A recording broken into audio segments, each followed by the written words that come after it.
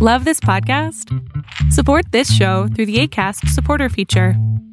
It's up to you how much you give, and there's no regular commitment. Just click the link in the show description to support now. Hello and welcome to Aranax. I'm Craig Eason, Editorial Director of Fathom World. Aranax is a podcast looking at the changing shape of our oceans, the technology, the people, and the environment. This is our last episode before a summer break, and we have the last of the 3 episodes looking at the development of autonomous ships and autonomous vessel systems. We've heard earlier about the commercial projects and the development of international regulations, but not all the technologies on autonomous vessel systems are bound for vessels that need to comply with the international regulations that have been written by the IMO. There are many drones and autonomous systems that have and are still being developed for research and for the military space. So in this episode, we'll look briefly at the startup market and what is happening to create the link between innovation and commercial reality. I also have the second half of my interview with Brett Van Hoof, the American behind the Mayflower project that'll send an IBM-powered autonomous ship to resail the route of the original Mayflower, which went from Plymouth, the UK, to Plymouth, USA, 400 years ago. Now, autonomous systems seem to be growing in popularity and certainly have captured the public imagination for good and bad. So what do we mean about autonomous technology? Nick Chubb, founder and CEO of the research consultancy Thetius in the UK, recently published a report on the autonomous vessel market. So I asked him to explain what this potential market is. The basic technology behind autonomy can be applied whether it's a small robot moving around a factory floor or a warehouse, or a vessel crossing an ocean, or a car or a plane. So there are quite a lot of companies now that are building generic autonomy platforms that can then be used in various different disciplines. And although we're not really seeing that kind of technology being applied in the large commercial shipping space, we are seeing a lot of movement in the ocean sensing space. And it's this kind of crossover between maritime, ocean tech, blue tech, whatever you want to call it, and emerging environmental sciences. But there's definitely a demand to get a better understanding of what's going on in the oceans, a better understanding of biodiversity, a better understanding of temperatures. And it's far, far cheaper to send out a fleet of drones. They can often go to sea for a year at a time and sail very, very slowly, but in that time cover a lot of ground and capture a huge amount of data. And it's obviously much, much cheaper than sending out a large research vessel to do the same job. So the biggest disruption we're beginning to see is in that research space. And I think that's going to filter down into the charting and hydrography space as well over the next few years. The value of the autonomous shipping market, as we measure it, is about $1.1 billion this year. And we expect it to grow by about 7% a year over the next 5 years.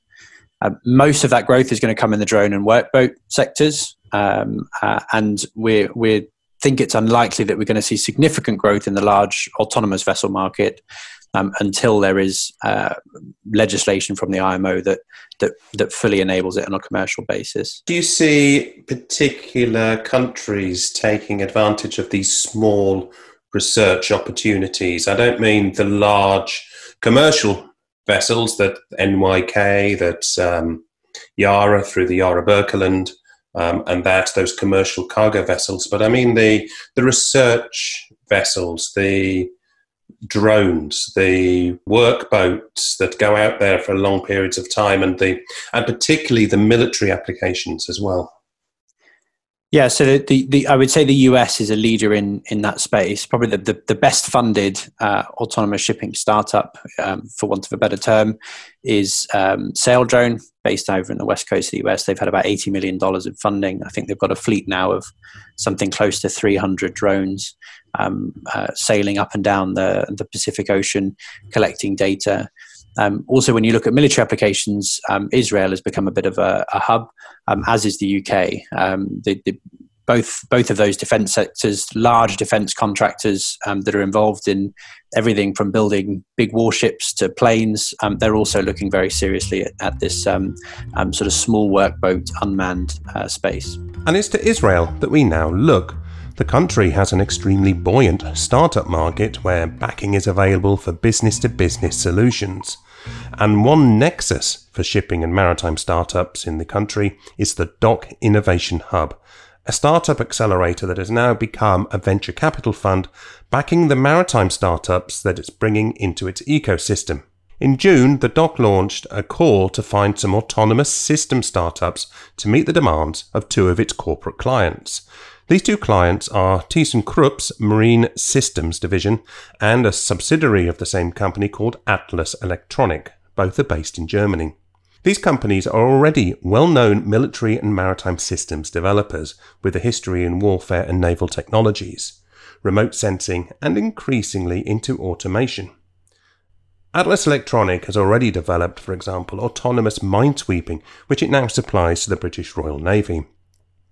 These two businesses have teamed up with the Dock to find new technologies and startups that address a range of challenges.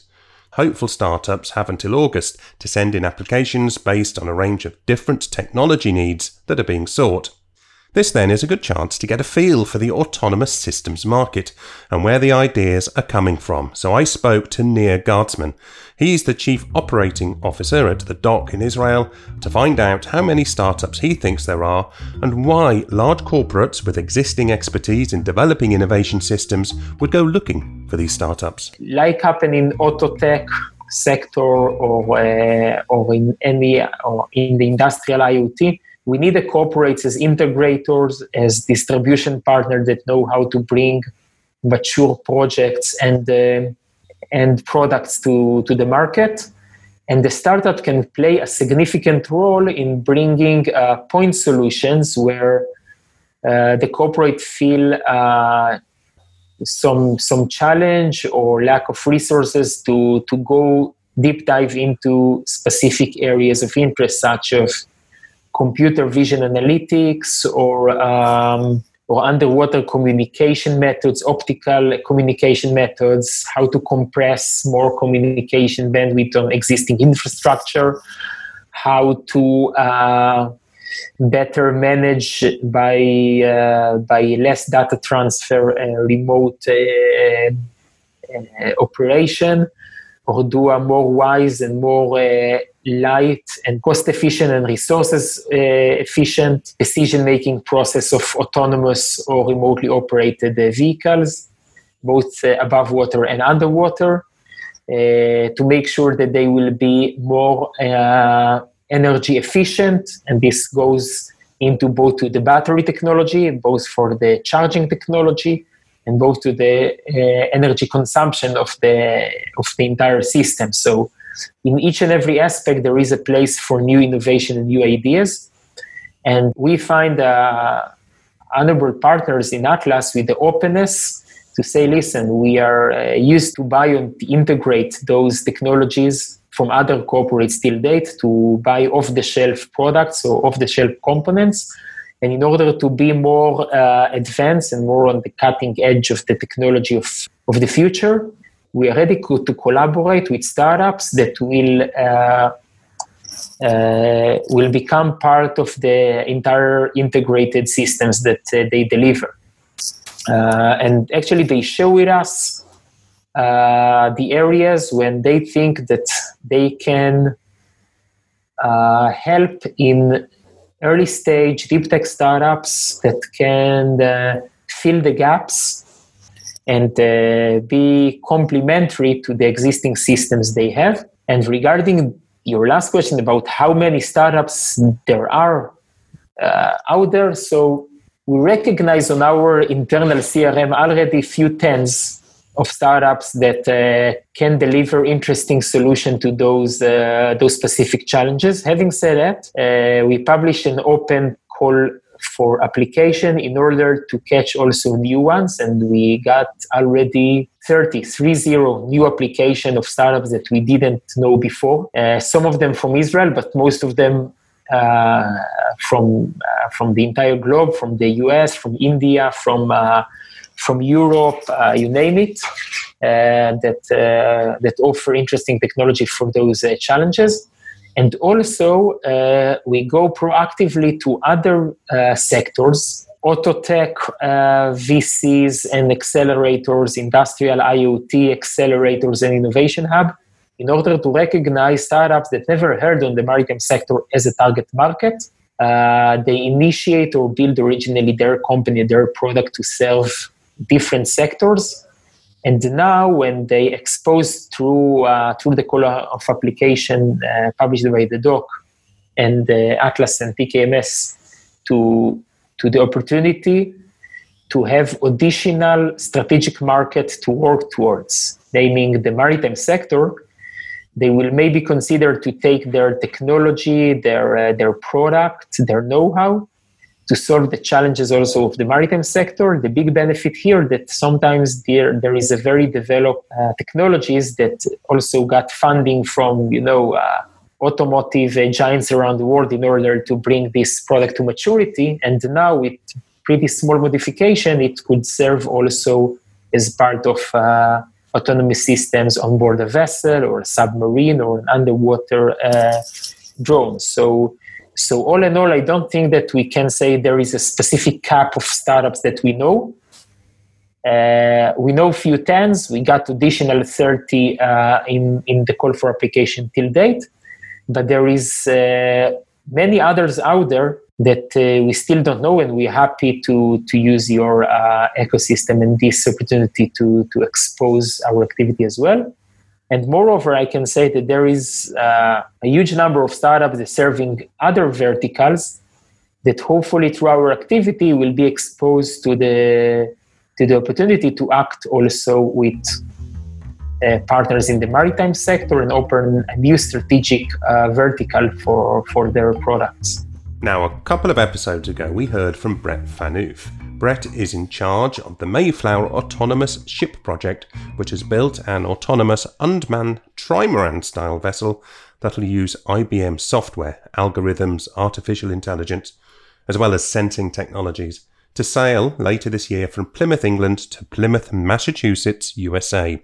Yes, the same two ports that the Mayflower vessel sailed between, with mostly Dutch and English pilgrims 400 years ago. The first part of my interview with him looked at the actual voyage and the development of the systems. But this second part now looks at how he thinks the voyage will achieve changes and the changes that he thinks will happen both within science and technology and the use of autonomous systems in the future. It depends on how successful it is.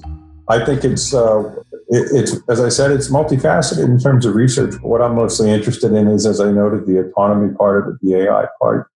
Reliability of the mechanical and automated systems is critical, but that's largely solved. Whether or not, there's a regulatory piece to this that we have to think about, and we're dealing with the relevant authorities on that topic. There's a technology piece to it that we're dealing with IBM and our other sponsors who are assisting us in making it possible. How it translates in the future, I think, is going to largely be driven by the economics. So right now, it's kind of a funny time because with the ongoing sort of depression in the oil market and what could globally be a depression in markets in general due to the pandemic, we're seeing, we got a lot of ships available at very low cost. So where machine learning and AI fits is an interesting one. We use a lot of sophisticated predictive algorithms to manage vessels now, sort of their performance of their engines and other systems off board, right? So they connect by satellite. Engines are monitored in tune, and they have very small crews on these big container ships, but there's no economic incentive to give away with them. And then in very small vessels close to shore or near shore work, there's a glut of vessels, and even in offshore vessels now. So it's an odd time to be going into this. It's better when there's a demand for ships in general, and you want to drive the cost down by keeping either minimal manning or no manning. But at the same time, you really want to increase safety, which is the goal of all this. If we can accomplish our goals at sea with fewer or no people, that doesn't mean you can't have people. It just means that maybe we better optimize what we do with vessels that have people on them because we have more information, or the preponderance of tasks, whether it's commercial or research, it's undertaken by autonomous systems. But again, the economic drivers are kind of crazy right now. So this is sort of how do I put it, a forcing function to show what's technologically possible with the existing technology that we have today. And we'll see if it inspires anybody. We certainly hope it does. And we're going to learn a tremendous amount in the process. So as the economy starts to recover, we should be able to grow into new markets. But it's autonomy and jobs is a tough topic. I think we have the opportunity to make better jobs for people. We have the opportunity to democratize how research in the ocean is done by pushing out fairly sophisticated but lower cost research assets that can be managed regionally and contribute, or locally and contribute to a database, a vast sort of voluminous database about climate, which will need AI to analyze as well and to make into actionable information. So I think that's probably its most immediate potential output. What the economics of replacing people on boats is, we'll see. I think it's going to take a little bit of a while, but we need to prove it's safe first before we do it. I know there's a lot of discussion about the role of autonomous systems and autonomous ships, and we have to be clear that those are, of course, as you said, two separate endeavors moving forward. But when it comes to unmanned and autonomous ships, I know there's work that's been ongoing on the regulatory side of things, both at the IMO and within a regulatory working group within the IMO. Now, you alluded a second ago to the regulatory thoughts that you might be having. Have you had discussions with the UK authorities and the US authorities? We talked to the Coast Guard in the US, we talked to Marine Coast Guard Agency here. We're working with a couple of different certification authorities, class societies, to get certification on the autonomy. The ship is a different thing with no people on it. Most of the rules about how ships are built don't really apply. What the rules really are, I mean, right now the law doesn't prevent you from doing this. There are no rules that do. They're ambiguous. They're all written with the assumption that there are men on boats, but they don't predicate it. So we're going to go right ahead and do it. And also, we don't fall into the IMO jurisdiction because we're under the gross tonnage and length minimum. So for us, it's a pure science endeavor that we're going to undertake. And fortunately, most of the regulatory bodies want to go along with us. So we're just going to crack on with it. You know, it's just like aircraft, right? It just takes a while to catch up. Yeah, I see a lot more realism about the opportunities that are emerging with AI, particularly over the last 3 or 4 years, compared to about 5 or 6 years ago. There was a lot of hype and fear-mongering almost, where I saw a lot of the ghost ships are coming kind of headlines. Well, there was a lot of hype, and then there were also a lot of startups that produced nothing, took a lot of investment capital in, and then it didn't go anywhere. So, you know, I think that kind of got weeded out a little bit, and we're producing some software on the back end of this that'll be available as a product, but we're going to do it through applied research, and our first goal is to demonstrate its safety and its utility, at least in one role, doing both research about AI and autonomous ships or vessels, and also its role in conducting science and then or scientific research at sea. After that, we'll see what happens. But do you think there's a lot more maturity around the whole potential here? I think there's a lot more pragmatism about it. And I think after all the madness, sort of all the doom and gloom kind of stuff ends, I guess there's more cogent voices, more realism. Once you get the vessel over to the US coast, you're in Plymouth. And are you going to be sending it back again? What happens to it once it's in Plymouth, US, Plymouth, Massachusetts? Oh, yeah, it's going to come back and transit quite all over. We're going to go up to Norway with it for a while and do some work in the Arctic, and then we'll come back and we've got a several 2-3 year plan, not ready to lay that out yet. Do you see more of these kind of projects happening now? And do you see the vessels beginning to get bigger where they meet that IMO expectation? And I'm kind of in the back of my mind, I'm thinking about what's happening with Yara Birkeland. We have the luxury of being agnostic, return on investment agnostic, right? We're funded by a nonprofit research foundation. So we don't have to return anything but scientific data. Brett Van Hoof, who's heading up the Mayflower Autonomous Vessel Project, which will set sail, hopefully after all the sea trials have done, later this year to head to the USA. Well, that's nearly it for this episode of Aronnax, third in our short series looking at autonomous systems and autonomous ships. And it does seem to me like, as Ornulf Rodseth from Sintef Ocean said, that we should be careful that what we call autonomous vessels or autonomous ships. The mass definitions are currently quite broad, and while the autonomous technologies on a research drone in the Pacific may have some common points with those on a modern commercial cargo vessel, which may sail with or without a full complement of crew, the implications and risks are quite different. I'll be looking at further developments on this topic after the summer. But now, we've just got time to hear again from Nick Chubb from Theteus for our regular stock take of what's been happening in the startup and innovation space in the maritime and ocean sectors. Thanks, Craig. First this week, congratulations to the team at Coach Solutions on the announcement that they have been acquired by Kongsberg Digital. The Coach platform, which provides vessel performance optimization and routing analytics, is already in use on over 900 ships and will become Kongsberg Coach. This comes in the same week that Kongsberg announced the launch of an equipment monitoring application. Known as Health Management, the application assists in the advanced prediction of failures through the early detection of abnormal behavior in engines. Health Management will join Coach Solutions as part of Kongsberg's Vessel Insight range of operational management software applications. Congratulations are also due to Norwegian startup Blue Eye Robotics. This week they closed a $1 million funding round from their existing investors. The startup was founded in 2015 and builds drones that can be used to carry out underwater hull and machinery inspections without divers. This latest investment brings their total funding up to $7.5 million. Lastly, the International Port Community Systems Association has launched a network of trusted networks. This is a 2-year proof of concept involving 14 members, covering 70 ports, 10 airports, and multiple inland terminals. And the idea is to enable secure port-to-port and cross-border data exchange that allows facilities in different locations to share information and improve supply chain efficiency and visibility. That's it for this episode. I'm taking a break for the summer and we'll be back with new episodes in August and September, where once again we'll be travelling around the oceans looking at the changing landscapes, people and technologies that make up the ocean industries. And remember, subscribe for the regular updates from Fathom World, where if you don't like the sound of my voice, you can at least read all the stories and latest announcements. And if you do like Aronnax, please remember, subscribe to get notifications of our next episodes, some of which I've already recorded and are being ready to be broadcast.